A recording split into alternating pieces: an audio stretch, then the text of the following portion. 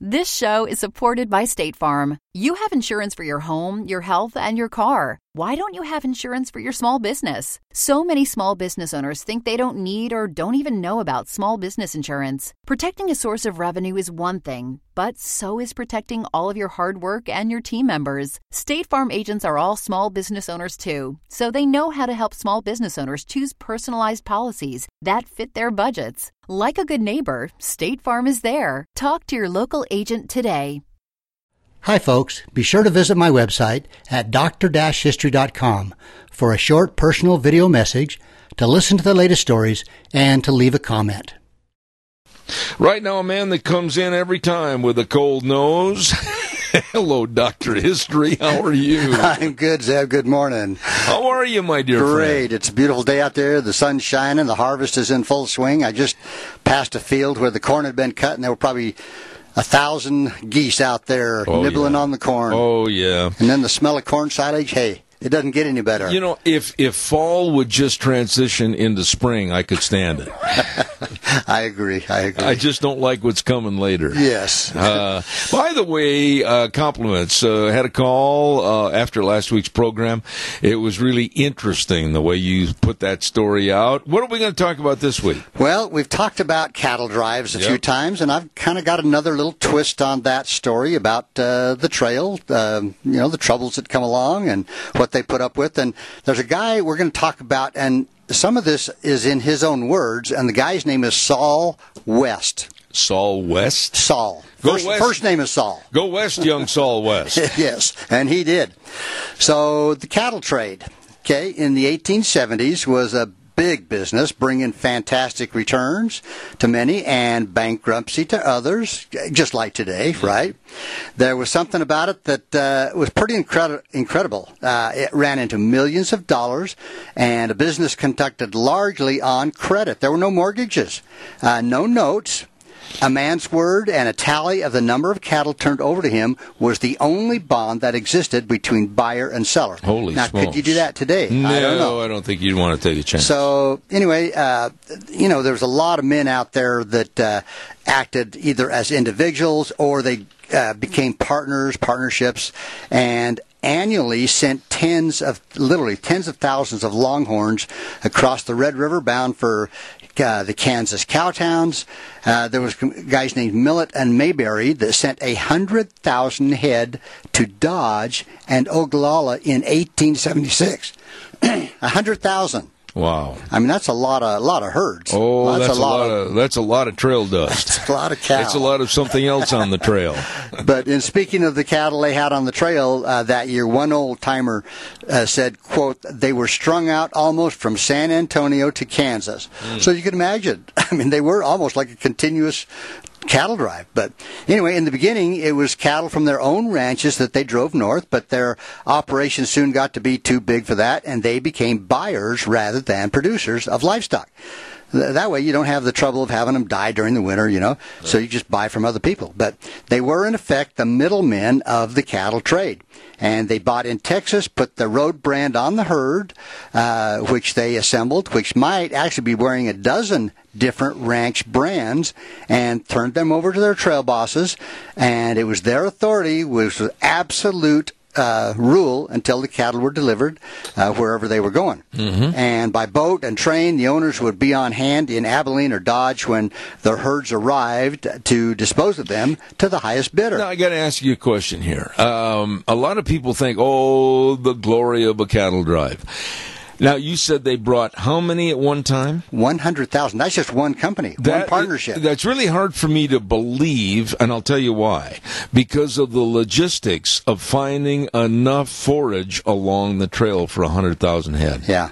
Well, and, they went in different individual herds. Yeah, but still, look at how you cannot. It's like the Oregon Trail. The Oregon Trail isn't one trail. Right, it's a mile wide. At least it had to be because of they had oxen and horses that had to find forage, and they couldn't find it on the trail. Right, exactly.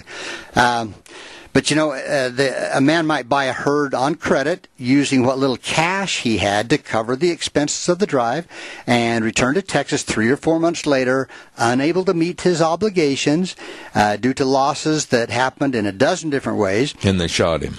Not quite. Okay. No. Remember the time we're at.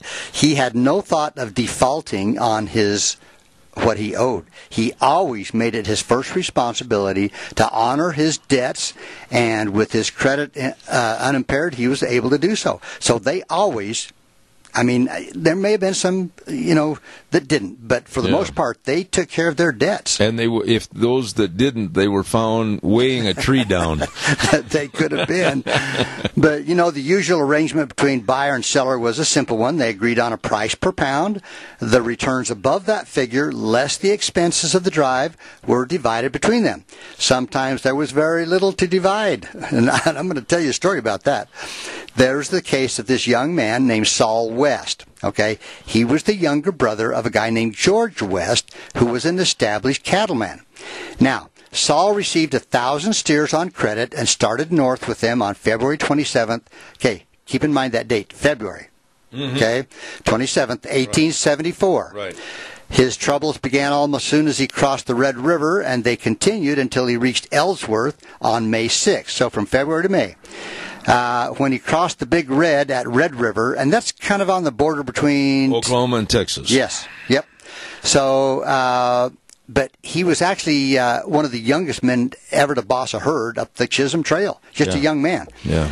Well, and quote, he says, it was a trip with some adventure, considerable responsibility, and very little cash. He recalls some years later, long after the fortune had favored him, and he had become one of the foremost figures among Texas cattlemen. Okay, so, and here he says, quote, I was the first man to reach Ellsworth that spring, notwithstanding the trials and tribulations which beset us, and as a mark of their appreciation, the businessmen of the town presented me with a suit of clothes, hat, boots, and in fact a new outfit entirely. Really? They bought him all these clothes. Well, I've told you before, Zed, some of those guys didn't change clothes from the time they left until they... Well, it wasn't the cows they could smell coming. No. Anyway, he says, I stayed around there for a while, selling a few steers here and there. But anyway, he goes back and talks about it. He says, we crossed Red River without any mishap, having had a splendid drive with clear, open weather all the way. But this was not to last long. Now, remember, we're back in February now. Yeah. He says, we pushed on north, and late in the afternoon, okay, now we're April 6th, he says, we reached a place called Rush Creek. He says the range had been burned off by the Indians and was black, being protected by two streams. So the grass between these two streams was good. So on the other side of each stream was burned, but this center section still had grass, and that's where they ran the cows. Okay. So he says, we stayed there for 2 days, and in the morning of the 8th took an early start for a camp on a place called Hell Roaring Creek, about 15 miles farther north, which he says I had selected because both grass and water were good. He said the cook with the wagon had preceded us, but we got in sight of camp about 3 o'clock in the afternoon. The day had been a hard one, misting and snowing slightly all day with a brisk wind from the north. Just as the head cattle came within about 100 yards of camp, at the foot of some hills, the blizzard broke forth with increased fury. The cattle at once turned their heads to the south and began to drift with the wind. Uh-oh. I mean, you know what cows do. Yep. You know, they're not going to keep going head into wind or hail. And this was February, you said. Well, now we're into about April, but still, it's like winter. Yeah. So Saul keeps going. He says, I knew we were in for a bad night of it, and there was not a man in the outfit over 20 years old. He says, we held them back, the cattle, as best we could until after dark. Well, in the meantime, the horses ridden by the boys actually froze to death. Wow. While they're on their horse. Wow. He says, during our progress of about 5 miles, he said, my horse was the last to go down. Oh, my. So I've been on horses in the mountains in snow and in wind, but I've never been so bad that, a horse would freeze. Well, I can't even imagine. I mean, you would think the humans sitting on the horse, whereas the horse is getting the exercise. Yeah. So he goes on. He says, I had instructed the boys that when their horses went down, they should go back to camp. When I was forced to leave my horse, there were 2 men with me. He says, we finally got the cattle checked after the wind had subsided a little, and as we had not touched a bite to eat since early morning, we began to cast about for something to break our fast. He said, we each had a box of matches, but our hands were so numb that we could not strike one even if we could have gotten the boxes out of our pockets. Oh, my goodness. What about their feet? I get cold feet really bad in the wintertime. And I've been a horseback in the winter gathering cows, and boy, my feet, they get cold. They didn't have the luxuries that we have today. They didn't have Sorel boots. No. So... anyway, he goes on. He says, presently I saw a light in the hills about 2 miles away. We started for it and reached the dugout, for such it proved to be after a weary trudge of an hour or more. So now they're walking. Okay. In the snow. Yeah. Oh, boy. The dugout had 2 rooms, and the men took us in after we told them our hard luck story. They gave us a fine supper and put us to bed in the spare room with plenty of good warm bedding. Okay. The next morning, at the peep of day, I roused out the boys. I found a dun pony under a shed on the outside with a bridle and saddle, convenient, and I appropriated it. Now that's horse stealing. And told the boys to follow me down in the direction of the herd, provided it was where we had left it. I found the herd intact after one of the coldest nights I ever experienced. Now keep in mind that appropriated horse. Yeah, stolen. Okay. Anyway, soon after, and that was from the guys that fed him and put him in a warm bed that night. Yeah. So he goes on, he says, soon after I reached the herd, the other boys in sight, and we started the cattle back toward camp, the snow, sleet, and ice being 1.5 feet deep.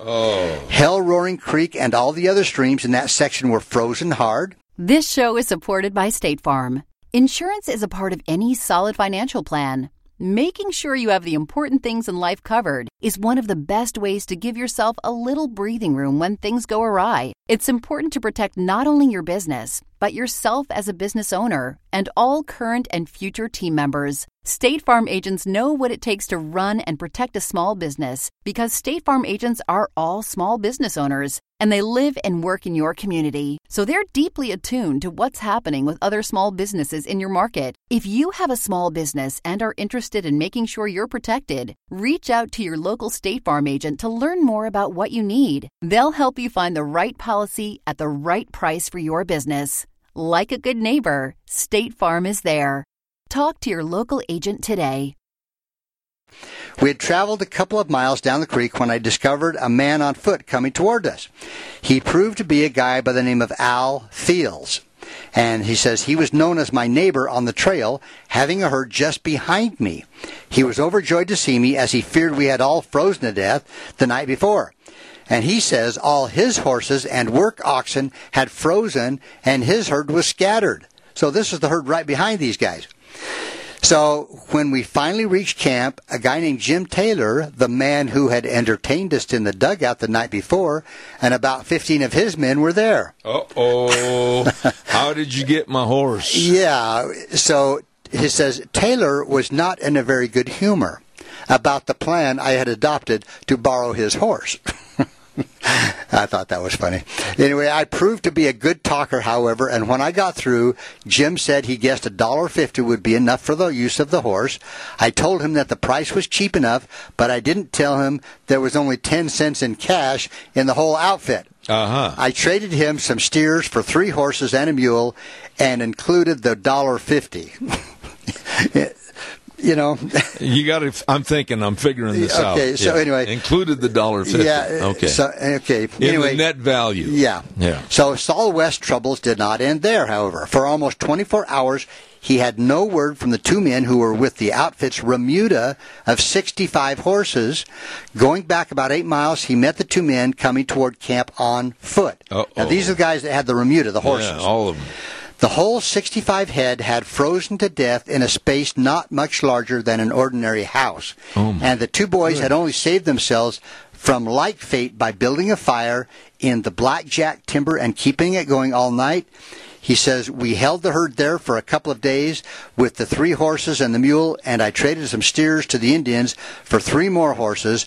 We then started north and reached Ellsworth on May 20th. Well, wait a minute. How did they get enough horses to finish the drive? They borrowed, they got some from some of the Indians. Oh, okay. But they only had like 3 horses and a mule now, and what are they pulling the chuck wagon with? I don't know. I have a lot of questions about this story. Anyway, so it says of the 78 head of horses with which the outfit had left Texas, not one had survived that terrible blizzard of only 4 or 5 hours. It only was bad for 4 or 5 hours. And I still question why the men didn't have more problems. Yeah, it doesn't make sense to me. I don't know. Unless they would get off and walk around and stomp their feet, and still in the wet, their feet would be. Oh my goodness. Anyway, eventually the cattle were sold. He said, I turned over to him the list of my receipts and expenditures of what cash I brought back with me. Proceeded to figure up the results. I had to check it up very carefully so to be sure he had made no mistake. We had agreed on a price for the cattle when I started with them, and I was to have 1/2 of all they brought over that price. After deducting the expenses incident to the trip, the net profit on the year's work was $1.50. Wait a minute, stop. Oh, we're not done. That's the net profit? Yeah. And when my brother handed me the 75 cents, that was my half of the share. Anyway, he says, I expected to buy a herd of my own to start a bank with it. 75 cents. Holy! That's because he had to split it with his brother. Yeah. So, anyway, accounts of horses and cattle freezing to death are numerous. The spring blizzard was most fatal of all.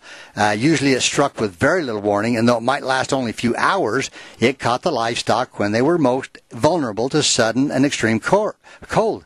A moving trail herd generated a lot of heat, especially if it was being held close. And you'd think that would keep them warm. But being warm, when they ran into a severe storm, they chilled quickly and seemed to lose their natural resistance to the extremes of the weather. And when caught out in the open in a driving hailstorm with 40-mile wind, the only protection a man could find was to yank off his saddle and then they turned their cell phones off. Sorry about that, folks. That's all right. The bonanza. Modern day wonders. Yeah.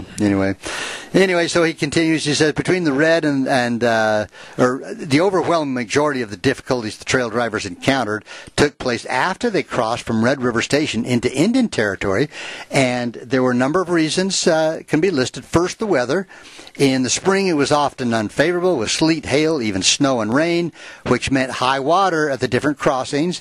And then there was the Indians, and there were the herds of buffalo and antelope that could not always be avoided. And I don't think people think about this, but a typical incident, there was a guy named Ben Borbrum's experience between the Cimarron and the Salt Fork of the Arkansas in 1871. And here's what he says. We went into the Chisholm Trail about 3 miles below Red River Station, and just as soon as we crossed Red River, all our stock seemed to go wild, especially the horses. Uh-oh. Several herds lost heavily at that time by cattle and horses getting into the buffalo drifts. Or herds, which were at that season drifting northward. So these animals were, it says, in countless numbers. In fact, the whole face of the earth seemed to be literally covered with them, all going in the same direction. Now, can you imagine? You got this herd of 1,500, 2,000 cows in a herd of maybe, 10,000 buffalo. That's a mess. Yeah. That's not a herd, that's a mess. That's a mess. So anyway, it says the drovers were compelled to send men on ahead to keep them from stampeding the herds. Wow. Now, on a plain about halfway between the Red Fork and the Salt Fork, we had to stop our herds until the buffalo passed. Buffalo, horses, elk, deer, antelope, wolves, and some cattle were all mixed together. Yeah, go ahead and make the cut. Yeah, cut out those elk and those deer and those wolves. I never thought about that, though. Yeah, it's a mess. And you would think that the buffalo would have turned tail and got out of there. Yeah. But anyway, it says it took several hours for them to pass with our assistance so we could proceed on our journey. Wow. But the other thing, and we've talked about this before, the Indians wanted tribute in beef because you were passing over their land. Wanted tribute. In other words, they wanted a ransom. Toll. Yeah. Yes. So, if their demands for a beef were not met, they would begin dogging a herd. That is, kind of scattering them, and they would take a few until they were paid off. Yeah. But what the Indians most wanted were the horses, and when they would go after a trail outfit, they sized up its strength, and though they would apparently be satisfied with the gift of a steer or two, they were likely to return that night if they felt they were strong enough in numbers and try to stampede the remuda, which wouldn't be that hard to do, I don't think, because it's night, they can sneak in, start yelling, all the horses take off, and they're going to get a few. So anyway, there's a guy named William Baxter Slaughter. I know we're about out of time, but he talks about going into with the Indians, and I know let's see. When they planned these trail drives, though, really, how did they plan for the unknown? You couldn't. No. But he goes on to say that Indians along the trail continued to be a nuisance, begging for beef, but they had lost. They didn't try to stampede the herds like they used to. So I guess they kind of came to an agreement, But a question often asked, which no one can answer accurately, concerns the number of men actively engaged in trail driving between 1867 and 1885. And so they figured the average trail crew usually numbered between 10 and 12 men. Now, that's not very many. It's not very many people. And that includes the cook. Right. It would be safe to say that 3,500 men went up just in 1 year with 10 or 12. So that's a lot of herds. And in the peak years, the number might have been as high as 5,000 men herding cows. And like I said, sometimes the herd behind would catch up with the herd in front, or it could be a total mess trying to separate not only the buffalo but even your own herd from the herd. And the elk and the deer and the wolves and the coyotes and everything else. Yeah, and the frozen horses laying out there on the. I can't even envision being. I don't like to be a horseback when it's cold anyway. No. But oh my goodness, that must have been pure heck. Well, I remember going elk hunting and in the snow up to the horse's belly. Yeah. And sometimes we would get off and hold onto the horse's tail going up the trail. And the horse would pull us up the trail. Yeah, well, fording a river the same way. Yeah. Yeah. So, but we never forded anything that big. Oh, yeah.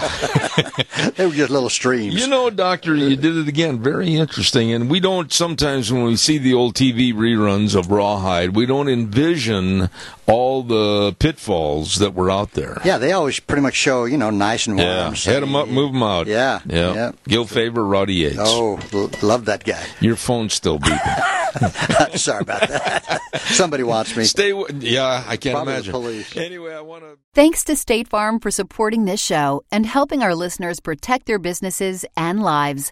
Like a good neighbor, State Farm is there. Talk to your local agent today.